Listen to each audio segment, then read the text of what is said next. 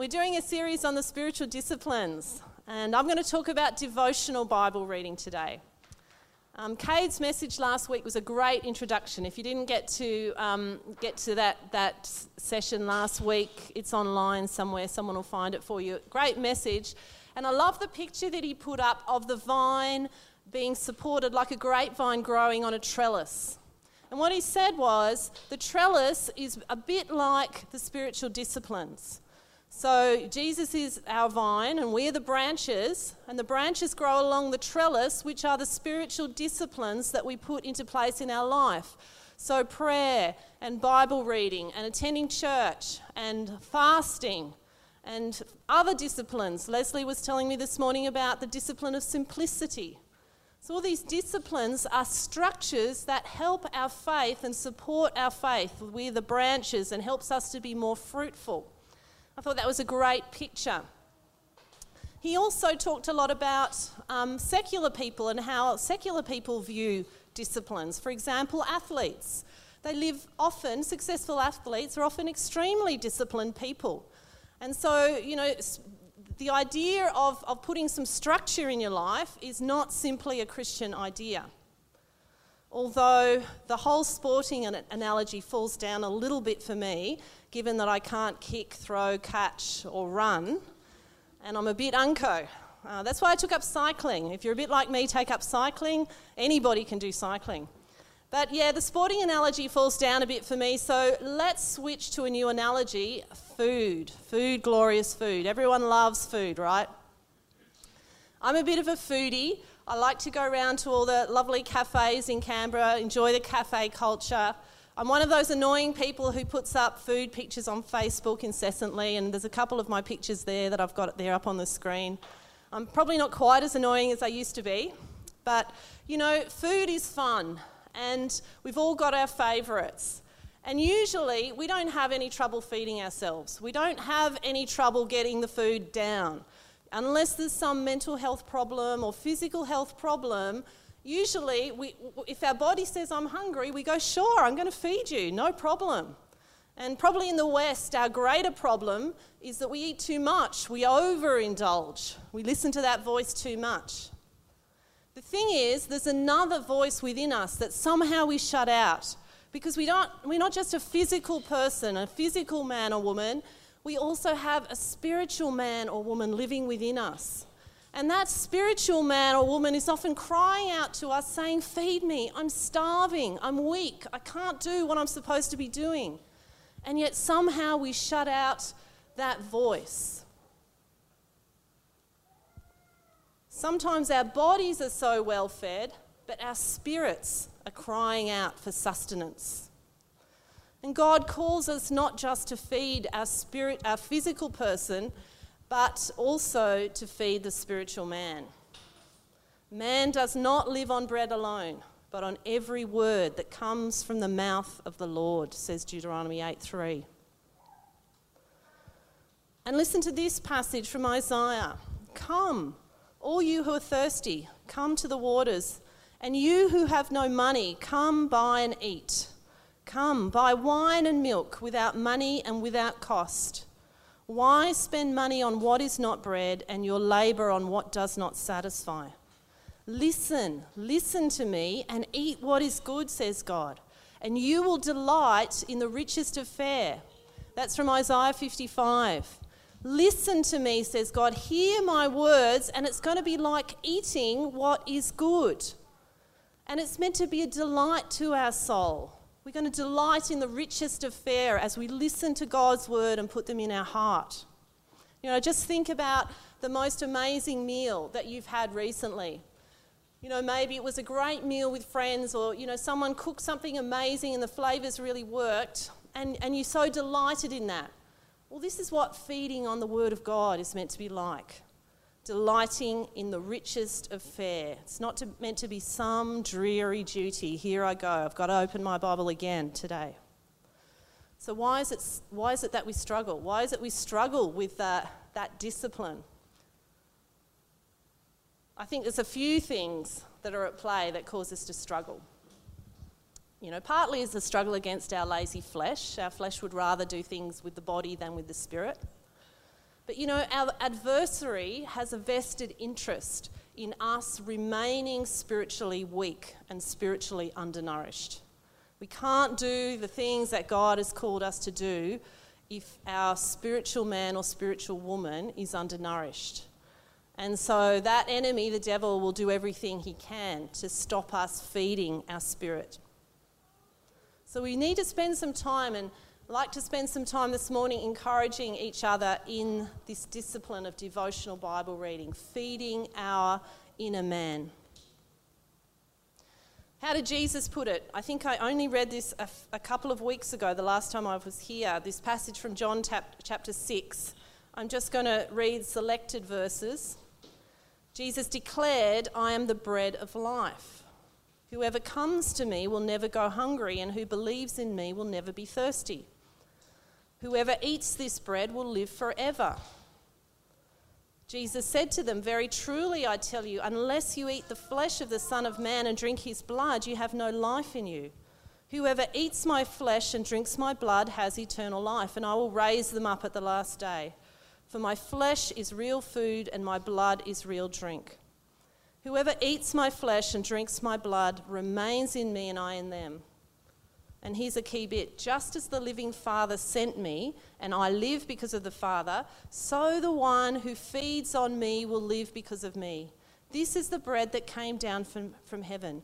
Your ancestors ate manna and died, but whoever feeds on this bread will live forever." So this is this weird passage that people struggled with back when Jesus said it, and lots of people stopped following him after that. What is he talking about? Yeah, sure, in part it's a reference to his sacrifice on our behalf, his broken body and his shed blood that we partake in by faith and are so made right with God.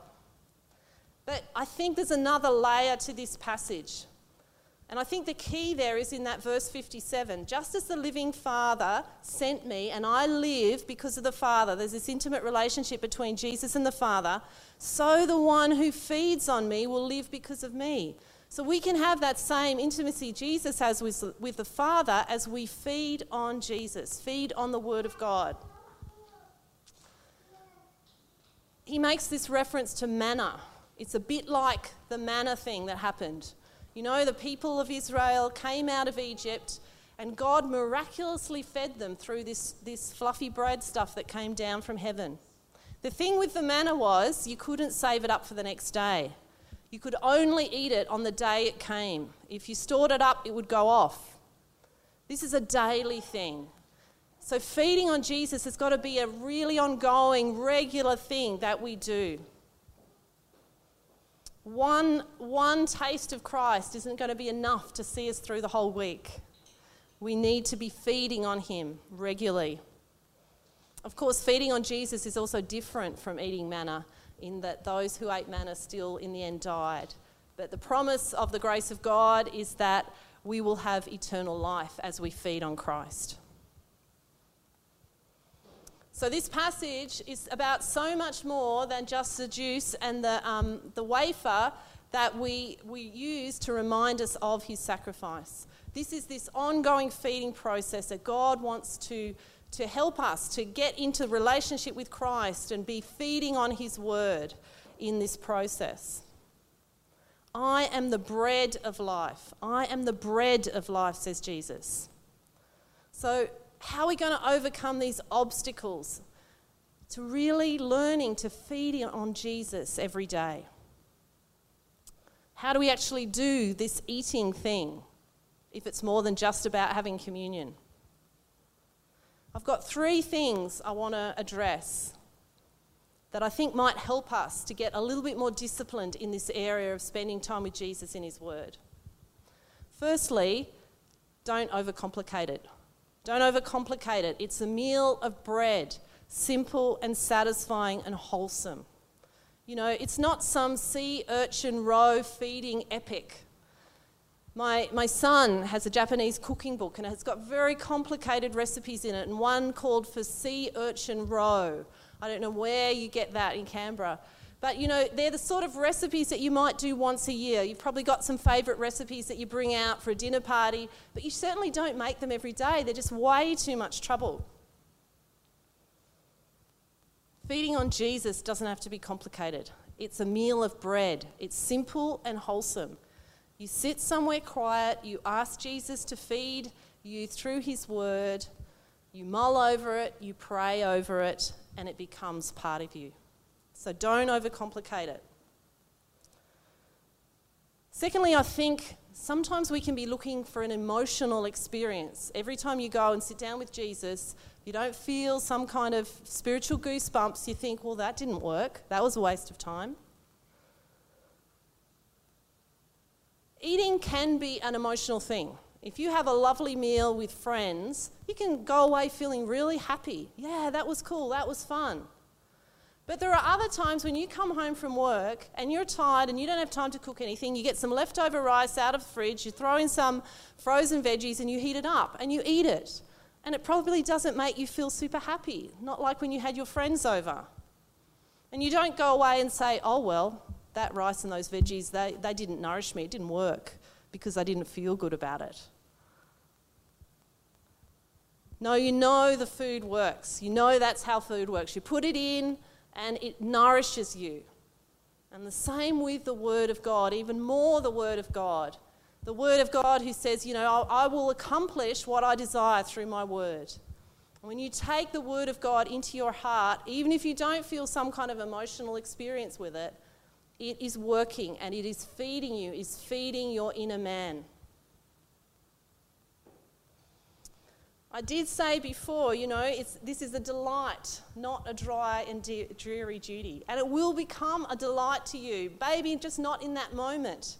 It will become a delight. Some of the parts of the Word of God are hard. And they're not exciting right in the moment. They're actually hard. But they are what you need to nourish your soul, nourish your inner man. I'm kind of just being here today to tell you to be your mum and say, eat your veggies. Eat all the Word of God. It's good for you. It's going to strengthen your spirit. Your spirit is going to rise up as you feed it and become all that God has called you to be. Thirdly, I want to give you a very simple system that I use, a very simple structure that I use all the time for feeding on the Word of God if you don't have one. Now, you might already have a great system that works for you. Well, please, don't switch. Keep using what you're using. If it works, use it.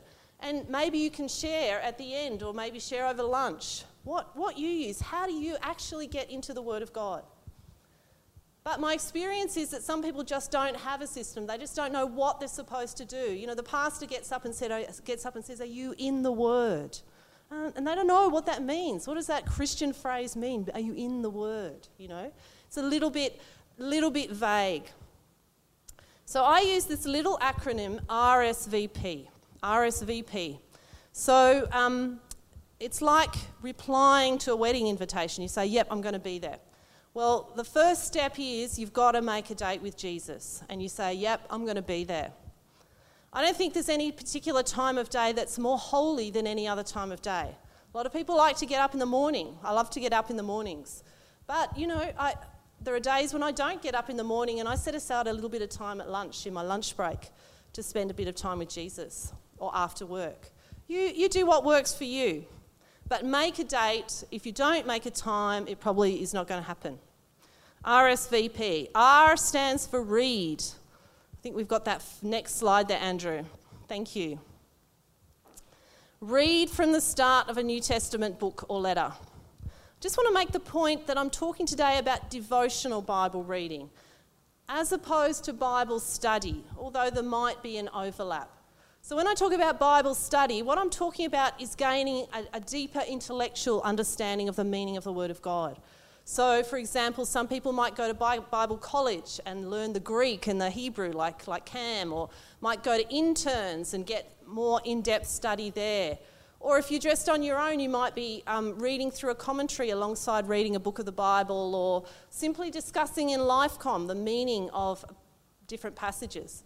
I would describe that as Bible study, and that's absolutely important. Just because it's an intellectual process doesn't mean it's not spiritual. It's actually foundational, and I'll show you how it fits in an example at the end. But that's still not devotional Bible study as I understand it. So Christians throughout the ages have had this practice of feeding on the Word of God, bringing it actually into their heart and making it a part of them. You'll see if you read any of Martin Luther's writings, he had his own little acronym, something very similar. Some people call it praying through the Bible or meditating on the Word of God. But I just call it devotional Bible study. So the reason I say read from the start of a New Testament book or letter is that this process of devotion is going to work better in the New Testament, because in the Old Testament you're going to need to do a lot more Bible study to get the understanding, so that then you can go and use the Old Testament for devotion as well. So start at the beginning of a New Testament book or letter. Just pick one. If you don't know what to pick Matthew 1, chapter 1. So the next step, so RS, S stands for skip. Skip the bits you don't understand. Now, all the Bible scholars are going to be freaking out when I say this, but once again, I'm talking about devotional study. So the bits that you don't understand, they're for your actual Bible study, not your devotional reading. So you might make a note of them, go back to them later, but you read through, and if there's parts that you don't understand, just keep going. Just don't stop there. But stop, the next slide, at a verse that somehow grabs your attention or somehow inspires you or somehow speaks to you. And when you stop at that verse, begin to pray over that verse. Bring your prayers to God, whatever that verse brings to mind. So, praising God for who He is, if that's what the verse is about. Asking God to help you to reflect that characteristic in your life. Bringing to Him things that you struggle with in relation to that verse. It becomes then turning the Word of God into prayer. And turning the Word of God into this meditation on your life. And it's taking the Word of God into your heart and feeding on the bread of life. So can you see how it's different from just studying it to gain an intellectual understanding? It's actually taking it in and making it food, allowing Jesus in that moment, through those verses, to be the bread of life to you. Now, you might find several verses in your time of reading that speak to you, and you keep praying over each one of these verses. Maybe it's only one verse. Maybe you pray and then your time is up. And then the next day, you just take over again where you left off. Pray. Yeah, so that's right. I haven't flicked to the next slide, Andrew, which is pray, but that's all good. I just explained that one. So let me give you an illustration of what you might do. So say you don't have a system of any kind of devotional Bible reading and you want to give this a try. What are you going to do when you get up tomorrow morning, or go at lunch in your work lunchtime, wherever it is that you set aside a time? Okay, you don't know where to start. So you're going to start from Matthew chapter 1, verse 1. And you start reading through. Guess what you hit? You start off hitting this long genealogy. And so you go, okay, I don't have to understand all this now. I'm just going to read through. There's also quite a lot of narrative text in Matthew chapter 1. So maybe none of that speaks to you. And then you go on to Matthew chapter 2. And I know where I'm going to get hauled up. It's in the story of the Magi, around about verses 10 or 11. And it says that the Magi came to Jesus and they bowed down and they worshipped Him. That verse will get me every time, because these Magi knew hardly anything about Jesus, and yet they became worshippers. And I stop and I say, God, would you help me to be a worshipper like these Magi, just to bow before you? And it says, and then they opened their treasures to Him. And I would then be so moved to say, God, would you help me to offer the treasures of my heart to you? And I might begin to pray about the things that I find hard to give over to Jesus. And pray about situations in my life that are my treasures. Maybe that leads me on to intercession and praying for other people, and that's fine.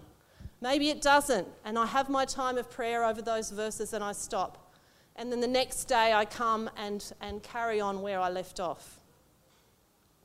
Let me explain to you how Bible study will feed that process. So you've done your devotional Bible study and that's great. You know, you don't have to be a super Bible scholar to do devotional Bible reading. It's for everyone, okay?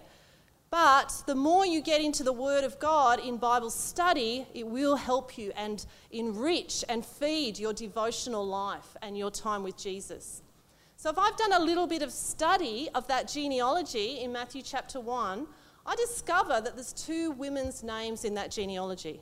Now that's quite astounding for a patriarchal culture. And I do a little bit of study about the lives of those women, and I discover that one woman, Ruth, is a woman who's been through great suffering.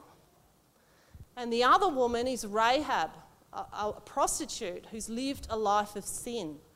And yet their lives are turned around because of their faith in God. And I discover, wow, my past doesn't have to dictate my future. And I can begin then to pray and turn the genealogy into devotional Bible prayer by saying, God, thank you so much for the example of these women. Would you help me to be a woman of faith like these women whose lives are turned around because they trust in you? And so on. Does that make sense? RSVP. So you make a date with Jesus. You look at your calendar this week and say, when is my time? Where am I going to meet with Jesus in my week? You're going to read something. You're going to read hopefully something in the New Testament. You're going to skip the bits that you don't understand for now and go back to them later. And you're going to stop at a verse and pray that verse till it becomes Jesus, the bread of life to you. And then you're going to do that again the next day. And you're going to do it again the next day. Because you don't stop eating, right? Unless you're fasting, and you don't have to fast from the bread of life. That's a cool thing about Jesus. You never have to fast. I'm starting to feel a bit scared about this message of Cade's on fasting, but that's all good. We're going to get there. So yeah, and pray over those verses and let them become life to you. And, you know, you have a day where it doesn't work out. Your plans go astray and you screw up and you never open the Bible, or maybe you don't open your Bible for a few days. Well, let's not get into guilt, okay? Because Jesus doesn't want that. He paid the price for us so that we can be free of guilt. This process isn't to earn his favour. We already have his favour. We can just get up the next day and go, hey, Jesus, I'm so sorry. I missed that date that we had. Would you please help me and strengthen me to put this discipline into my life more regularly? Is that all good? Let's pray. Jesus, we just thank you so much for your life on our behalf, your broken body, your shed blood that has made us right with God forever. We are so thankful for that, God. That we want to learn to walk as you did in intimacy with the Father through our lives. And so would you become the bread of life to us through your word? Would you enliven our times of reading this week, that they would become bread to us, that you would speak to us, that we would listen to you and hear the words that would become the richest of fare to us. And Lord, help us to encourage one another in this process. In Jesus' name, amen.